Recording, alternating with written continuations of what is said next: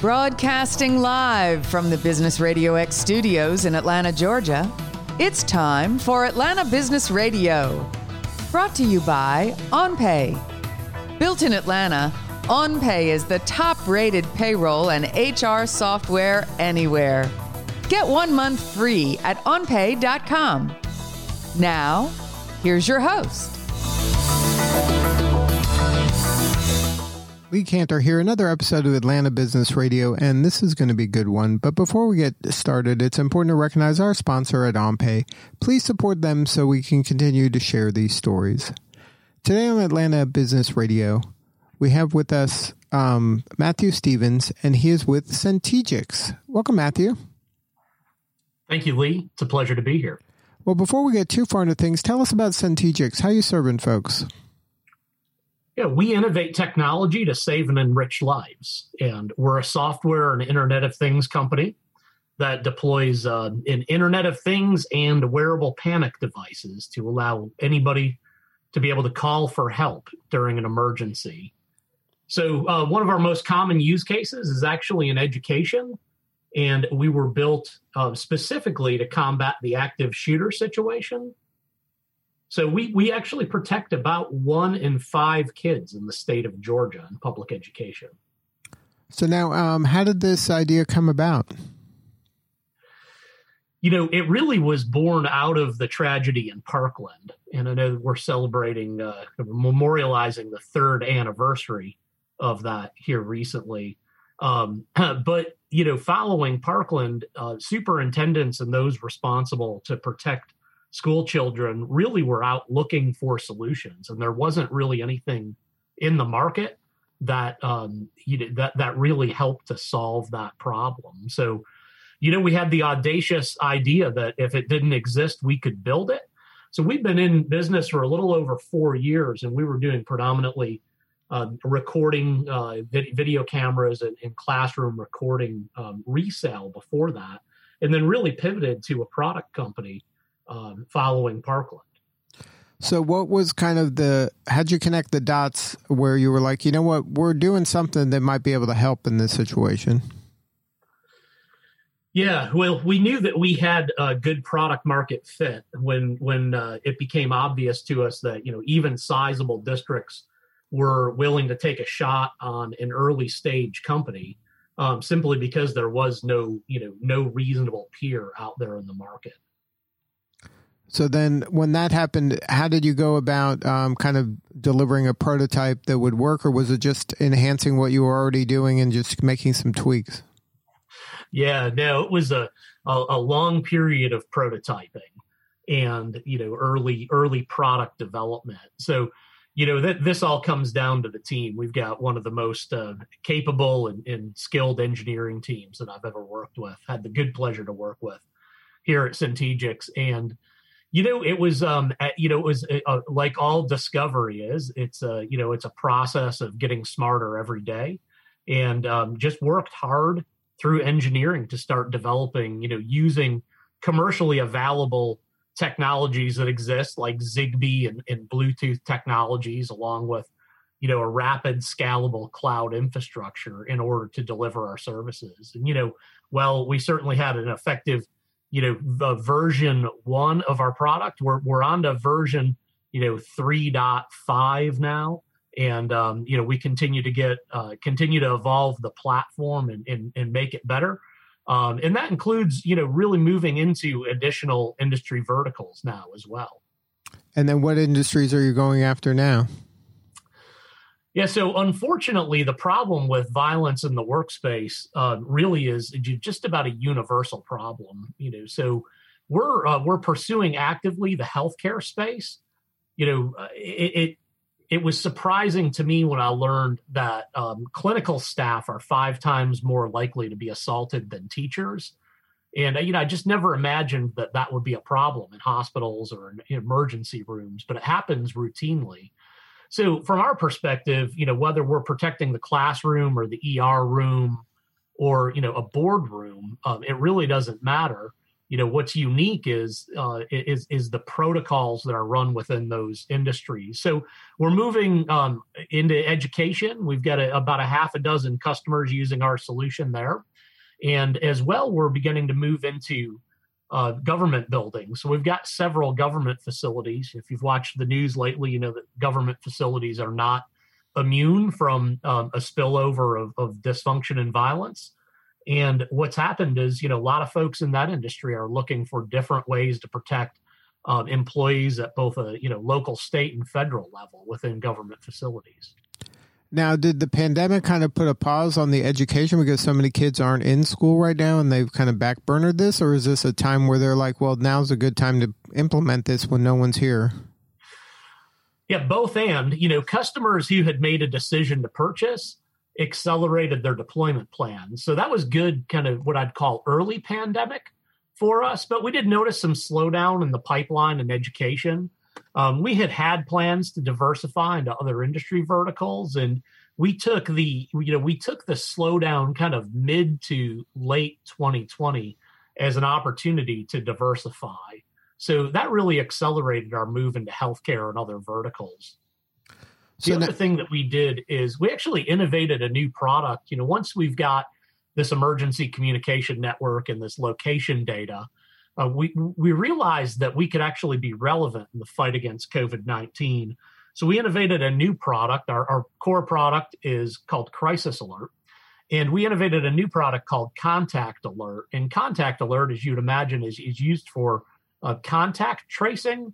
So it's a way for us to, help ensure that when two people, somebody's later diagnosed with COVID-19, that we can find out who they've come into contact with while they were at work. And then, so that's very relevant today's world. Yeah, absolutely. We found, a tremendous uptick in interest as a result of that product. So now walk me through what, say a school is interested or a school system is interested in deploying this. What does that look like for them? How is this kind of fit into what they're doing now, or is this kind of intrusive? You got to work with their IT department. Like it sounds like, in any bureaucracy, there's a lot of moving parts and a lot of people that want to get involved. Yeah. Well, certainly a lot of people want to be associated with protecting kids. There's no wrongs. You don't want to be on the wrong side of that one. So, Lee, what happens most often, we actually deploy, we're a discrete network. So we deploy without a tremendous footprint on the IT infrastructure. And we did that simply because, there are other products out there that use the schools existing or the government buildings existing Wi-Fi solution, or that rely on a carrier network. But you've been inside buildings where you couldn't get a cell phone signal. And I'm sure that you've been in places where the Wi-Fi was unreliable. So we actually deploy our own infrastructure because it enables our brand promise of 100% campus coverage. So we make sure that our signal can propagate, whether indoors or outdoors, and provide really location precision, even in multi-floor facilities, which those other products that rely on GPS signals and carrier signals can't do. So the deployment is actually pretty easy for us. We can deploy, an experienced team of installers can deploy on average 2 schools in a single install shift. And so we usually start our day after the school lets out for the day, 4:00 or so, and can deploy a district in pretty rapid fashion that way. And then every teacher gets a badge. Is that how? Yeah, another brand promise for us is empower everybody, and this was a key finding out of the Parkland Commission. The shooter there was actually noticed before he made entrance into the building by a grounds crew member. And one of the things the commission, or the Marjory Stoneman Douglas Commission, came out with was that everybody needed the ability to lock a school down in an instant. So seconds save lives during an event like this. There's a casualty every 8 seconds during a mass shooting. And what you want to do is you want to notify everybody immediately that this problem is unfolding and get them to begin to run their protocols. and contemporaneous with that, you want people to be notified, the first responders to be notified so that they can come and put an end to the situation. So we do those two things synchronously and immediately. And the way that we do that is by empowering everybody. And while that's built for the active shooter situation, a severe weather event here in the Southeast, we're no stranger to those. So, the danger that comes with that, we can lock down whether a single school in a district, or if you were responsible for safety within a, multi-school district, you'd have the ability to shelter in place multiple facilities, all with just the push of a button. And like you said, they could be a shooter, could be a tornado. It doesn't matter, right? Absolutely. Yeah. Environmental conditions. There are times customers of ours have experienced things like a bank robber on foot that the sheriff's department was chasing.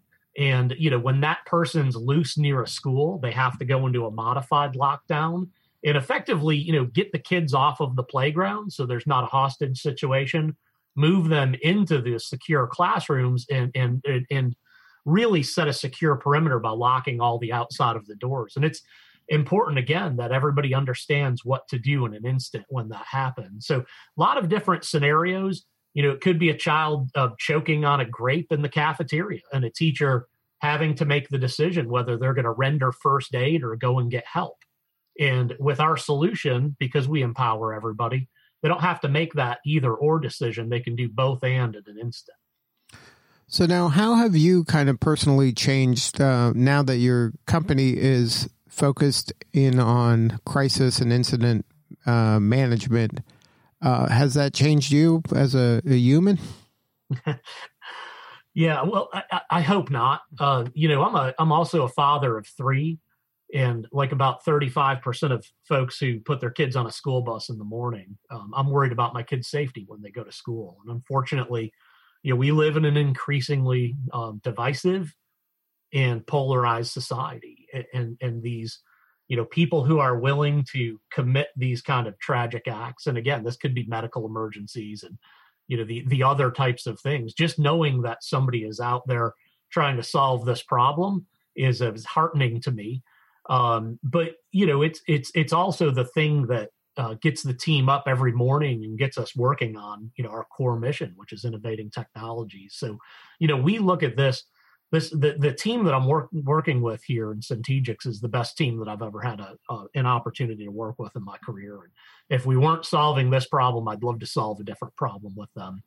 But, it really is the thing that drives us, is creating new technologies that ultimately mitigate the amount of time that it takes to respond to an emergency, whether, again, environmental, like severe weather, or medical, like a compound fracture out on the sports field, or God forbid, acts of violence. We want to respond in an instant and empower everybody to do that. So what's next for you? Is it just continue diversifying and kind of working with the school systems and healthcare and hospitality industries? That's the future for Centegix? Yeah, we've got a fairly robust roadmap, both moving into, accretive and additional technologies to support what we're doing with crisis and incident management right now. And as well, the education market, we really estimate is only about 5% penetrated by this type of solution. Shockingly, the events in Columbine, which I think were the first ones to build national conscious about this, were over 20 years ago. And there's not a tremendous number of technologies that we see that are solving problems like this. And, our goal really is not only to focus on education and make sure that every child's protected in school, but create additional technologies that make us more relevant, not only in education, but in other industry verticals. So we would anticipate continued traction in healthcare, hospitality, which we hadn't mentioned yet. But we protect, around about 100,000 hotel rooms across their geographic footprint, which extends from coast to coast. And you will continue to press into to government facilities as well. Now, is this kind of an American issue, or are countries around the world having similar type problems? Yeah, well, right now we're solving the problem here in the U.S., but there's certainly medical emergencies, everywhere across the globe, and then there's severe weather events everywhere across the globe. We've certainly seen some acts of, whether you call them acts of, terrorism or just the rogue individual who wants to make a headline for themselves. We've seen that in other countries as well. So, unfortunately, I don't think that this is an American only problem. I think that this is a condition of the heart problem. So what can we be doing to help you? What do you need more of right now? Do you need more investors? Do you need more kind of the education systems to be aware of this and to, kind of educate themselves about this solution? How can we help you? Yeah, well, we exist to innovate technology to save and enrich lives. So what we need more of is people to protect. So we right now protect about 1.1 million people across 13 different states. And, to the extent that somebody would like better protection for whether they're kids in the classroom or workers in an office or folks in a government facility, we'd love to talk to them. It's what we exist to do. Now, is it mainly through municipalities, or do private firms are also calling you specifically just to solve the problem of their own campus? Yeah, there are some private individuals, some private companies who have made contact with us. Not an area of focus just yet for us, but certainly, if you think about the more high risk facilities that are more subject to an attack from the outside, I think that those are a perfect use case for us. So I think about that like folks involved in law enforcement or in the legal system, where they may be creating folks who are not necessarily friends of the firm, or those who have a particular security need because of the business that they're involved in. Unfortunately, again, I think that the events of the last year and a half here in the United States have shown us that whether a retail facility, a commercial building, or a government center, the ability for a broader issue to spill over into the workplace is certainly there for everybody. Well, if somebody wanted to learn more, have a more substantive conversation with you or somebody on your team, what's the website? Centegix.com, CENTEGIX.com. And there's a contact us form there. We'd love to have you fill it out, and we'll get back to you within 24 hours. Well, thank you so much for sharing your story today. You're doing such important work, and we appreciate you. Lee, thanks for your time. I appreciate it. All right, this is Lee Cantor. We will see you all next time on Atlanta Business Radio. And remember, this work could not be done without the support of our sponsor, OnPay. Please support them so we can continue to share these important stories. Today's episode of Atlanta Business Radio is brought to you by OnPay. Built in Atlanta, OnPay is the top-rated payroll and HR software anywhere. Get 1 month free at onpay.com.